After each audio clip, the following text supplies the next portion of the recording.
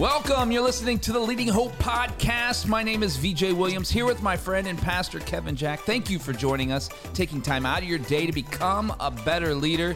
If you're new, we release a new episode every Wednesday. Welcome. We're so glad you're here today. We'd love for you to subscribe. Hit that subscribe button on your favorite podcast platform. Also share this with a friend on Facebook, YouTube, or Instagram, and rate and review on Apple Podcast. A few extra minutes will help us get this into many more hands of leaders like yourself.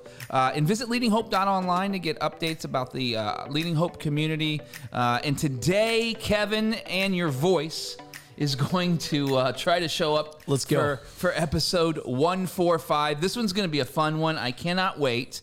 You've entitled this 3 Lies in Ministry. Three lies in ministry. So 3 lies in ministry. Sorry, I had to say it 3 times. So today, I want to take a little more church ministry focus. Okay. We try to keep this like broadly leadership applicable. Yep. But there's just some things Some things. I want to get off my chest. Here we go. Is this the one? Yeah, and I titled it 3 Lies, and then I kept going. So we'll just see how far we get. Yeah.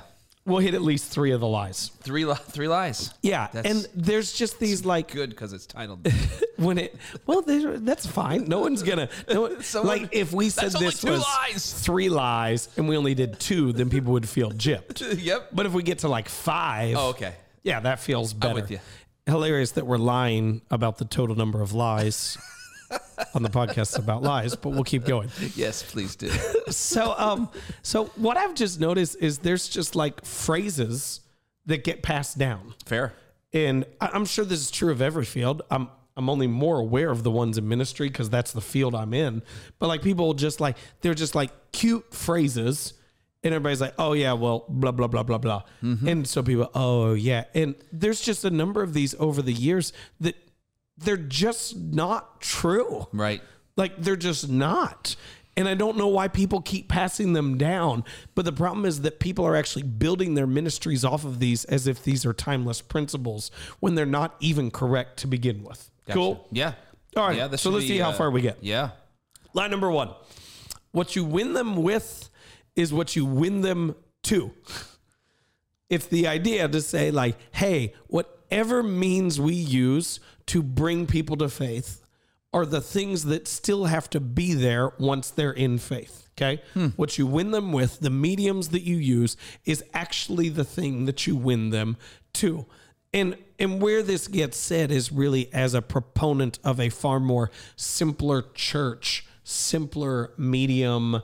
Like, does that make sense? No frills, no thrills, no bait and switch, which are things I'm all for. I want to be clear on all those. But it's what this makes sense? Yeah. You didn't grow up as much church ministry world. I just want to make sure this is resonating. Yeah. Cool. And the problem is it's not true. Yeah. And how I know it's not true is because it's not true of me. Like I came to church for like the way I got involved in youth group was pizza, dodgeball, little bit of girls in basketball. Just endlessly. Why do you want to go to church? I might have said Jesus at one point in time, but that was a lie. Was that the order? Was it that? Oh, no. The order was dodgeball, basketball, pizza, a little bit of girls. Just be honest. Yeah, I know. Don't judge me on that, but that you're was not lying, even though that's not the lie. Right. But it's like that's why I came. That's why I was involved. Right. I thought those things were fun. And somewhere over time, something deeper happened in my heart. And I truly gave all of my life to Christ. Yeah. And I would just say it as like, when I hear people say that, I always just want to go, no, it's not true. And I would say it like this, like you don't start a baby off eating meat and broccolis, right? Right. Like no one has infant right out of the womb. Yeah. Well, I'm sorry, what you win them with is what you win them to. So we're going to only give them what they... No, you understand they have to start with something that's accessible, something that is easy for them to digest, that they can just take in. For so many people, the first thing that they can just digest is just community that is healthy. Right. Community that is joyful. Yeah. And whatever those things are built around aren't the thing that is absolutely most important. It's you give them something to eat to begin with. Yeah, there's no argument from me in any of this. I think I would rather ask the question in this part right now is for the guy that did not grow up in the Christian circles. Who says this? Like pastors, but like who actually who's repeating this nonsense? Because you want to get myself in some trouble? No, I don't want you to say names, but like no, I'm not gonna say names. I want to know where, like, what is that? Where's that derived from? Where are they? It is derived from a church that believes the only type of ministry that is important and meaningful is deep ministry, like this sense of we're going to get into the confusing parts of scriptural. It's the type of ministry that views evangelism as auxiliary. It's secondary to the gospel and not central. So there's frameworks in place, and that's where that comes from. I honestly think it really is the excuse for people who don't want to put forth the effort of doing the hard work of ministry. There we go. Okay. Cool. Line number 1. Yeah. Line number 2. The key is community, and community is created through time. Now, I want to explain this full thing because it comes together. The key is community. Now, this is not said as much as a repeatable phrase, okay? It's not as kind of cheeky as that first one of what you win them with is what you win them to. But is the essence, say the key is community, and the way you create community is through time. I agree with the first part, that the key is community. Yes, healthy community matters. But you do not create community through time. That is not what takes place. You create community through shared, meaningful experiences. Shared, meaningful experiences. When say it like this. A couple years ago, went to a NFL game, and crazy plays, field goal at the end of the game, kind of similar to NFL games this weekend. Ball got kicked and it went off the edge of the goalpost, and the home team won. Not my team. Home team won because the ball shanked off the edge of the goalpost. Yep. Strangers were hugging each other left and right. Like, oh my gosh. It was the biggest happy family I've ever seen in that stadium. Yeah. Man, they loved each other. And most of those relationships probably dissolved.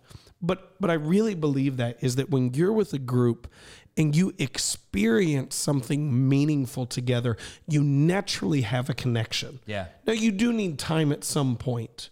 But to say it is like the best way to create community is just to give people a lot of time together is dumb. I believe the best way to create meaningful experiences initially is through fun.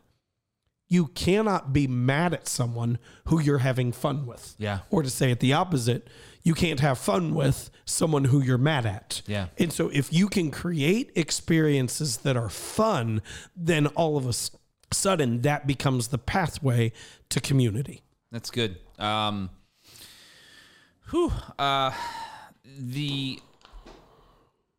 agree. When one again trying to unearth these statements, is important. I think for some of us that are either new to ministry or been doing ministry. You're 36 and you've been in ministry for 32 years. So I mean, not 38. All of us are. Yeah, whatever. I'm trying to help you out here, man. Thank you. Just take it. But like, you've seen a lot of this stuff be unearthed over time based on your experiences in different places. For those of us who when we're saying community is created through time, what are they actually trying to get at in that moment? What are they trying to? Is it I like that you're asking these follow-up questions. So just want you to know that because they're good. Yeah, I think I need to understand that so that I can understand the lie. I hear it from pastors who are downplaying the significance of the Sunday morning experience. Yes. They downplay the significance of the Sunday morning service, and they say, no, it's the emphasis on community is all the other things that happen the rest of the time. And we need to be aware of it, but we also need to be equally aware of how significant of a role the Sunday morning gathering has. I've used 3 different terms now for it. I'm just going to keep using synonyms as we go. Has for the formation of that community. I was in a meeting the other week and I heard a pastor say, it's always just the hospital visit in this that people remember. I believe those are significant. I want to be clear. But then he said, no one ever remembers what you preach anyway. And I thought, no one remembers what you preach. Yeah. And I don't say that egotistical and elitist. Right. I want to be clear because it could be viewed that way. Yeah. If your view when you get up there to speak is no one is going to remember what I say anyway, I can promise you, Yeah. no one will remember what you say. Yeah, Does that make sense? Yeah, you've decided already. Okay, if you're going, this isn't going to matter. Yeah. I can promise you it's not going to matter. Yep, that's exactly right. Not to go too far on this, but just the community created through time. It's actually meaningful moments. When we were at the previous church, we're at Highland Park Church now. Yeah. Before we were at Be Hope Church, when we broke out this concept of the Jim Collins wheel. Yeah. The momentum. Flywheel of momentum. The first thing that we put on that block was create a captivating experience. Yeah. And people are like, oh, in church? Yes. What? You want what? And no way. And no. We want, that's how communities formed, because they remembered the moment and they said, did that happen with you? Me too. Oh, let's go back next week. Yeah. It became memorable, and it wasn't because it didn't take time in that moment. It just came to that point of meaningful. So we get into this weird thing where whether people are aware of this or not, they're benefiting from it or getting hurt by it. Yeah. So we say, like, some of the churches that have the healthiest communities are churches that are laser locked in on the gathering of people. Yeah. And they're benefiting from the meaningful experience, even if they don't realize that's what's taking place. Yeah, that's good. That's good. We got one more lie left. I mean, to be fair, I've got 6 total. Oh, you got 6? Okay. But one more prescribed lie. Well, we'll see how far we have get. to at least not lie by having another lie. Okay. Lie number 3, don't go big on the weekends. It's just a bait and switch.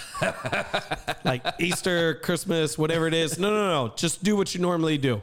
Otherwise, it's bait and switch. I would say it like this. So my family, we go to Disney far more than I would ever desire for anyone in the world to go to Disney. I just feels good to get that off Hold my on, before chest. you go, we got there's 3 gentlemen in this room, and they're all laughing right now. Sorry, it was too funny. Oh, they know it's true. They know it's true in my life. Disney is right now, as the time of the recording of this podcast, is celebrating their 50th anniversary. Yes. In Orlando. And I just want to be clear, I would expect something to be different. Yeah. I would expect them to acknowledge it in a unique, special way. Yeah. Some different things to happen, some elevated things to happen. But I still expect when I go in that it's going to feel like Disney, and that on year 51, it's still going to feel like Disney. Yep. So I think the important thing to acknowledge here is when we hit, I'm specifically here talking about like the Sunday morning service.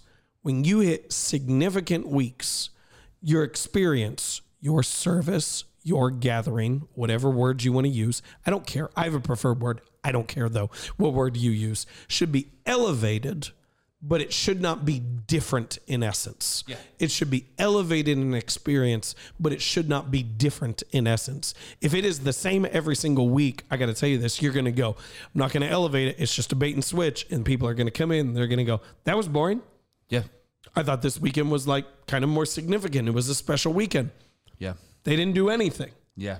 And it gets boring and routine and mundane over time. And I think people do it because everyone else told them it's just a bait and switch. And that's a lie. Like, that is not what we expect from the rest of the world. So why do we adopt the same false principles in our ministry? Oh, that's good. I got 2 things on this one. First Go. of all, for anyone listening, I just want to make sure this is clear. You're not saying church should be Disney. Thank you for the clarification. I know, because before the emails. someone would be saying, hey, he said church should be like Disney, like Mickey Mouse is welcoming people at the doors. No, it's not what he's saying. It's a captivating, meaningful experience on a Sunday morning. Can I jump into that for a second? Yeah, please. So, like, when you read all throughout the gathering of worship, especially in the Old Testament, which is where we get more instructions, is we are told to have skilled musicians, skilled craftsmen. That's good. Like, it said, don't throw anyone up there. Right. Skilled is what you're looking for. Yeah. I don't understand why some people define what is acceptable in the worship service today so narrowly that it can only be the more traditional artistic giftings that are allowed to be used. Yeah. Some people have giftings in light design, in sound, in all these other pieces. Why is it only things that can't be plugged into an amplifier that are allowed to be used in modern gifting when it comes to worship services? That's good. I think it's good. crazy. I couldn't agree more. I think the important part of this third lie is the part that you said, raising your level for these special events, even from a week-to-week basis in general. Just a respect for doing it better is always a good thing. I think there's a healthy respect there, not because it was bad, just because you want to become better is a good thing. But at the end of the day, you said, but not to be different in essence. I think you've talked on this before. I think it'd be really powerful in this moment for you to speak on what you really mean about the word essence, as opposed to completely change, which is what they're saying is the lie. Yeah, I would say it is like, so let me say, if a Sunday morning gathering at your church feels like a lament every week, and then they come Easter and it's joyful, and then they come back the next week and it's lament. Yeah. That is different in essence. There we go. Okay. I believe it should be elevated in experience, but it should still feel very similar core to your values and who you are. That's a great explanation. Hey, listen, you met your quota on the lies. Did it? Got the 3 in. Do you have any other lies that you'd like to lie about? Yeah, I'm just gonna list off the last 3. Just go. Ready? Yep. And you can just counteract anything you want. First one, the attractional church is dead. Oh. Yeah, people go, no one goes to church as a come and see thing anymore. Okay. Except they do. Like, right? Yep. They do. Yep. Like no one wants the big experience anymore. You're right. Concerts have also gone bankrupt. Yep. Yeah. No musicians are touring anymore. That's not how they make any of their money money anymore. anymore. They don't want that from church. No. Some people don't want that from church. Right. Some people don't. But why do we make this broad generalization over the culture as a whole, over your specific personal preferences? That's good. It's so stupid. Yep. All right, next one. Yep. Lie number 5. I was in a meeting the other week when I heard this, and I don't want this to be offensive, but I think it's important, the distinction. Yeah. And someone said, small church pastors need just as much training as large church pastors. Okay. And I thought, that's not true. And I don't mean this, but their statement was because small churches have significant relational dynamics that you have to work through. So do large churches. It just happens in the components of the church board and staff and at different levels. You don't know those relational dynamics within every individual, but all those relational dynamics are there. But the other piece on top of that is you need to understand systems building, culture setting, vision casting, and communication clarity to a greater degree than you do in a small church. And so they said this just as a blanket statement. And this is where I just get really cynical, and I probably shouldn't confess this, but the largest church they'd ever led was 150 people. Yeah. And I wanted to say, like, please, for a second, don't hear me like demeaning or belittling in any way. I want this to be understood as accessible because I want you to understand if you're feeling called to ministry, you can step into this at some level and not have all the skills you'll have later in life, not have all the tools you'll need later in your ministry as God increases your influence, that you can step into it and those entry skills you learn can be built upon in future levels in future decades in your life. I hope I said that okay. If someone emails me and just like, hey, I'm really mad, I feel like you belittled the small church, I want to tell you, I'm sorry. Like, that is not what I am attempting to communicate in this way, in any way, shape, or form. But that statement of they need just as much training isn't true. Right. Yep. No, I mean, you're... Probably shouldn't have shared that. Well, you did. And it's probably true, so... Last one. Ready? This is the last one. Yep. The modern church is dead. I don't even know what that means. I have sat in circles of pastors that lead churches that said, well, the modern church is dying. None of us are going to have jobs in the next decade. So we need to prepare for that. Lies. And I sat there thinking, going, if that's what you think is the future of your church is already dead. If you are at that leadership position and you assume your church as it currently exists is bound to die, your church doesn't have a chance. The church you lead, I know it's God's church, the church you lead doesn't have a chance because you're going to lead it towards its demise instead of leading it towards health. And this is the last thing I'll say on this, and then we're out of time. Go. Our friend Craig Rochelle, hey Craig, if you're watching, has a statement in their statement of their church, and I love this. I really do. Of all the church statements I've ever seen, we'll do anything short of sin to bring Jesus to someone's life. To reach people for Jesus. To reach people for Jesus.